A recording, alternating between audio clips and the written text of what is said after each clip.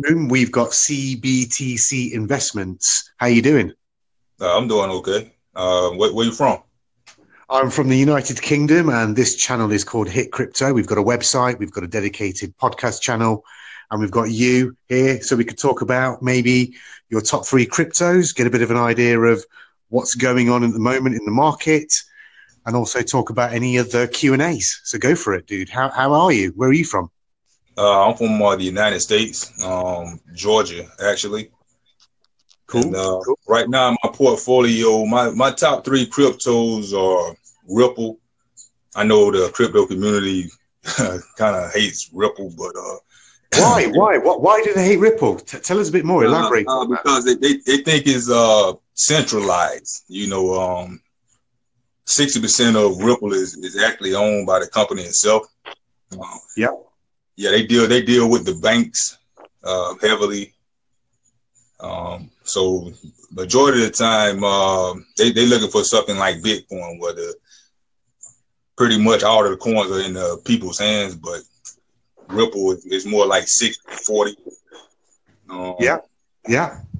Well, I agree. I agree with you. Ripple is a great technology. It was probably, one of the best solutions I would think of within the banking sector. But do you know what? On the flip side of that, there's two parts to Ripple. There's their token and there's their software solution. The banks at the moment are looking to take their software solution as a rather to their token, because that's not really solving anything. Just giving them a fast token to move around through interchange is pointless. So that will reduce having Ripple.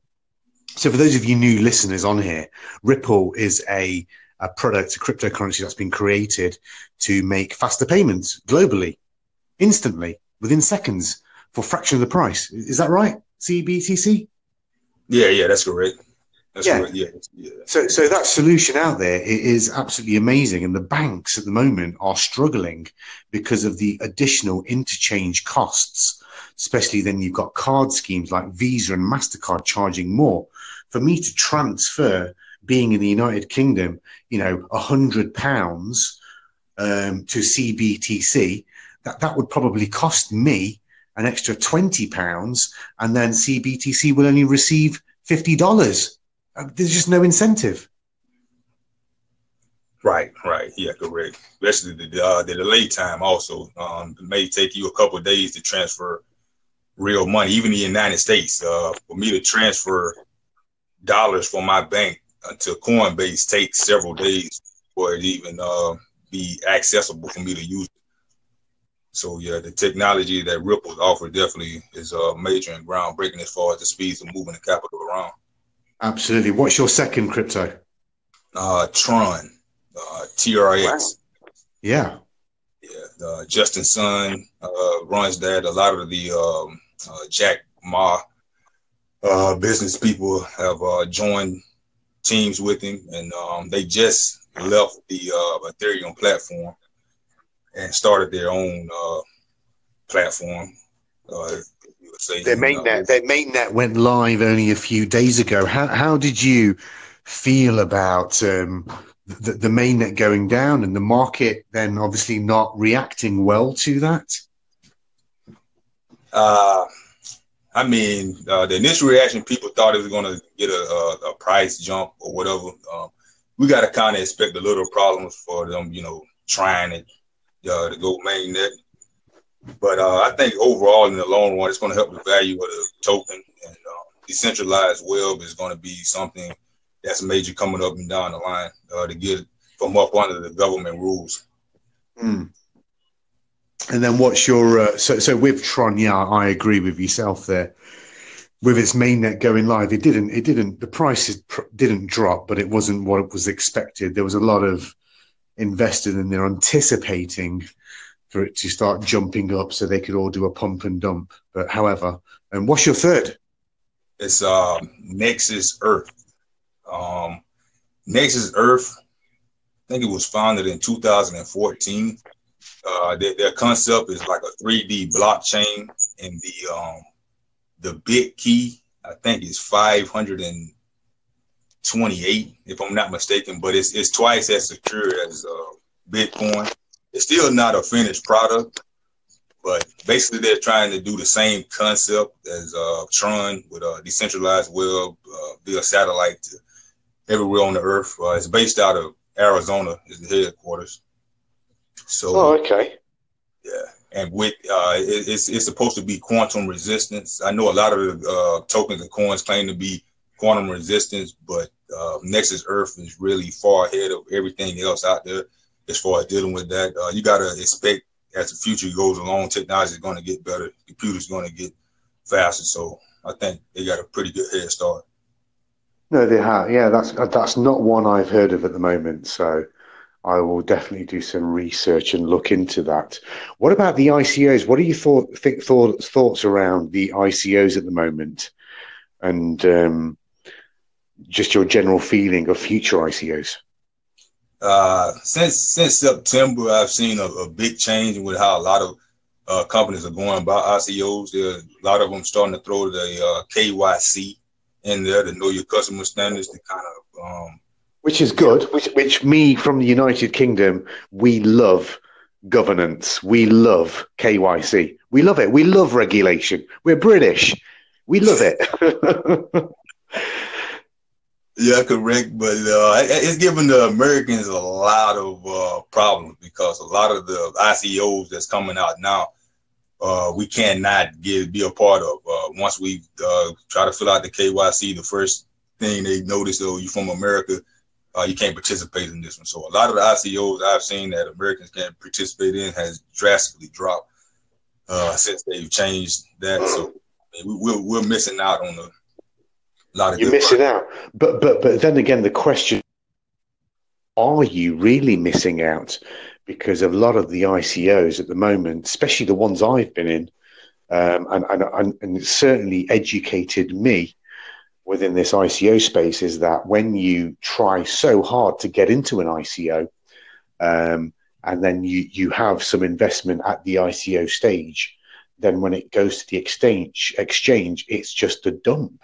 And it seems to work out better just to go on to Binance or HitBTC or Yobit and just buy the tokens outright.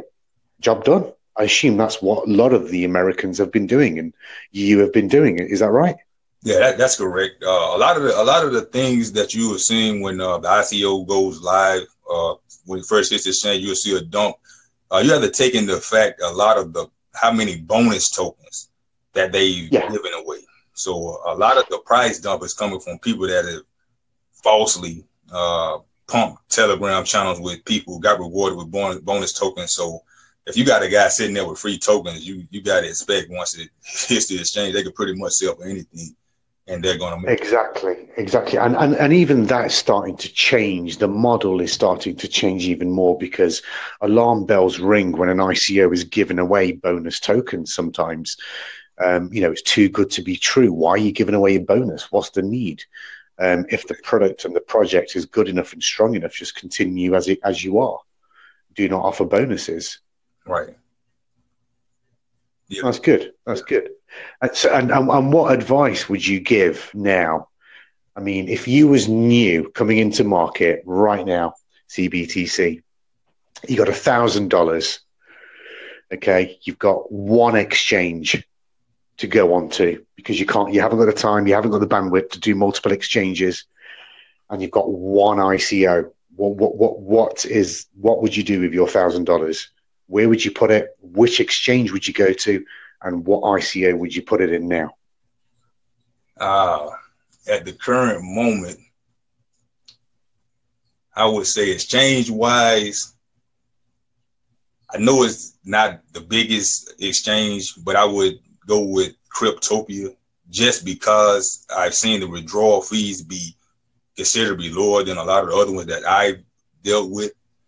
For example, HitBTC, if you buy Tron on HitBTC, they may charge you $300 just to get it off of there. But as the weeks goes on, it goes down. Cryptopia is considerably less.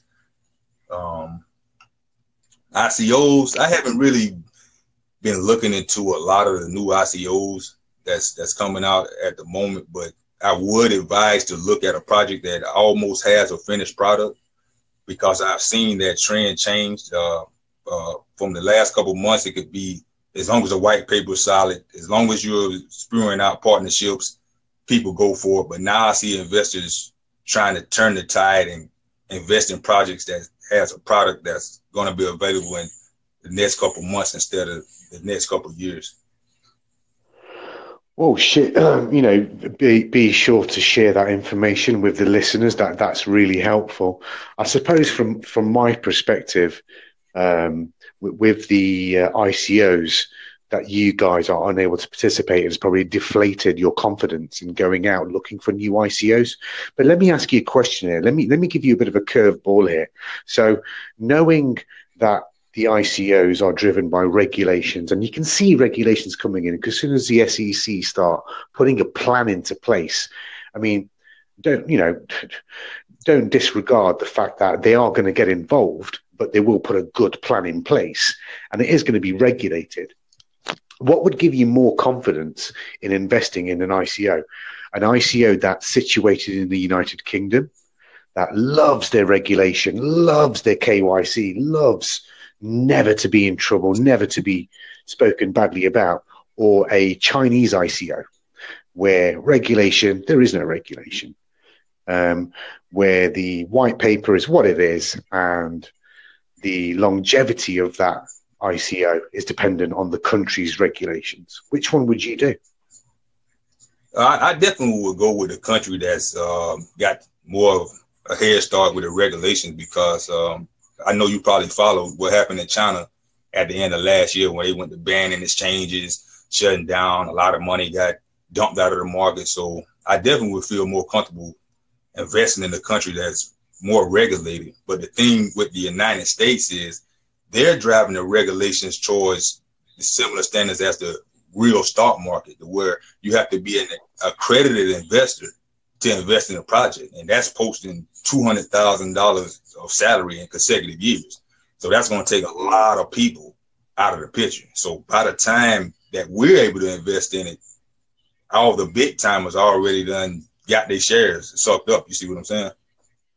Yeah, no, I do. I get what you're saying, because at the end of the day, the regulation, the stock markets, it's not. That's one of the reasons I'm never going to get in. Like you, I ain't got that sort of cash to start investing in that. Start small, make big.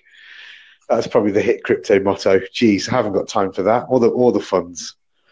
That's really good. I suppose. Well, with myself, I mean, personally, Ripple is one of my favorites, without a doubt, jointly with high amount of experience in the banking sector and in the financial institution. I know clearly how important Ripple is, even in the United Kingdom. And you know where the Americans and where everybody else is going to make their profit from? They will make their profit out of Ripple once it hits a country. You know which number one country that will be? It will be the United Kingdom. Because the United Kingdom set the standards of bank regulations. There's too much fraud going off in the United States with all their banking. There's too many data breaches. There's too much of this, too much of that. There's too much risk in the United States. But when the United Kingdom start adopting Ripple, whether it's the project, the software, or the token, that's when you're going to start seeing the price driving up. So for those of you invested in it, continue to be invested in it. Would you agree? Yes, I would agree. Ripple is definitely a good project going on right now, and they're established. They're actually supposed to start doing deals with Mexico already this year, as far as transferring money across borders, testing that out. So. Well, look, we're coming up to the end of this podcast right about now. So, look, thanks for joining us, CBTC. You can find myself on hitcrypto.net, also on the podcast. Where can the guys find you, CBTC? Yeah, they can also find me at CBTC and investments at anchor.fm and at CBTC investments on Twitter. Good, man. Well, look, we'll pick this up again. Thanks for the show, and we'll speak to you soon. All right, everybody, have a good evening.